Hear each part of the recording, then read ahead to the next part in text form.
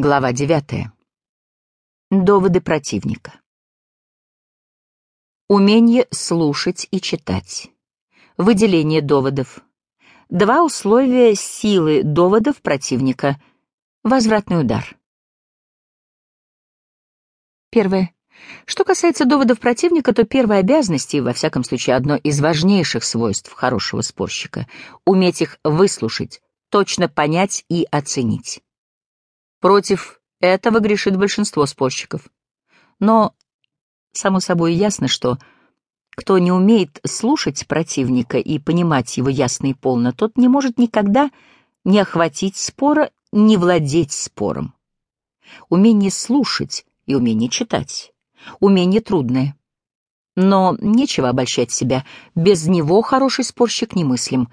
Это первое и одно из неизбежных условий умения спорить. Это фундамент искусства спора. Без него никакие способности и знания, никакая острота ума не дадут настоящего мастера спора.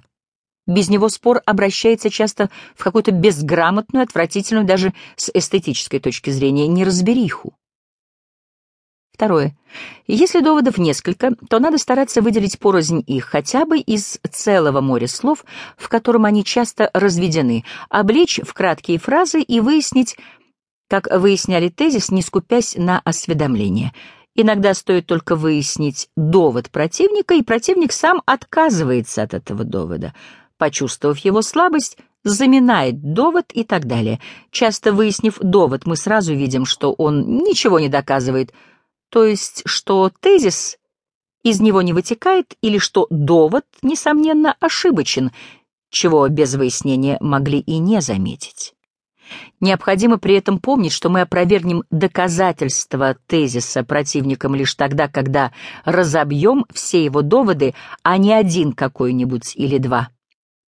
Это часто забывается и в споре, а иногда и намеренно опускается софистом. Третье. Когда противник приводит какой-нибудь довод против нашего мнения, против нашего тезиса, для защиты необходимо убедиться в двух вещах. А. Что довод этот истинен, правилен. Б. Что он действительно противоречит нашему мнению и несовместим с последним. Только при этих двух условиях из него вытекает ложность нашей мысли. Между тем мы обыкновенно склонны рассматривать только первое условие — истинен ли довод, и ищем ошибки только в этом пункте. Поэтому мы нередко нападаем на ложный след, ввязываемся в спор об истинности довода, когда он вполне истинен, или когда ошибочность его очень трудно доказать.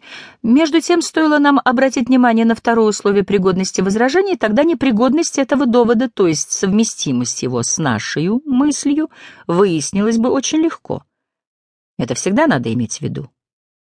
Положим, например, мы утверждаем, что X человек недалекий, но ведь он очень крупный художник, возражает противник.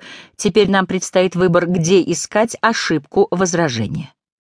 С какой точки зрения защищать свою мысль? Можно защищать, нападая на истинность возражения. Нет, он вовсе не крупный художник, величина средняя, второстепенная, холмик, а не гора. Или можно защищать, отрицая несовместимость нашей мысли с приведенным возражением. А разве крупный художник не может быть недалеким человеком? Ум одно, художественный талант другое и тому подобное. Не надо никогда забывать этих обоих путей защиты. Иногда налицо оба условия. Возражение и совместимо с нашей мыслью, и ошибочно.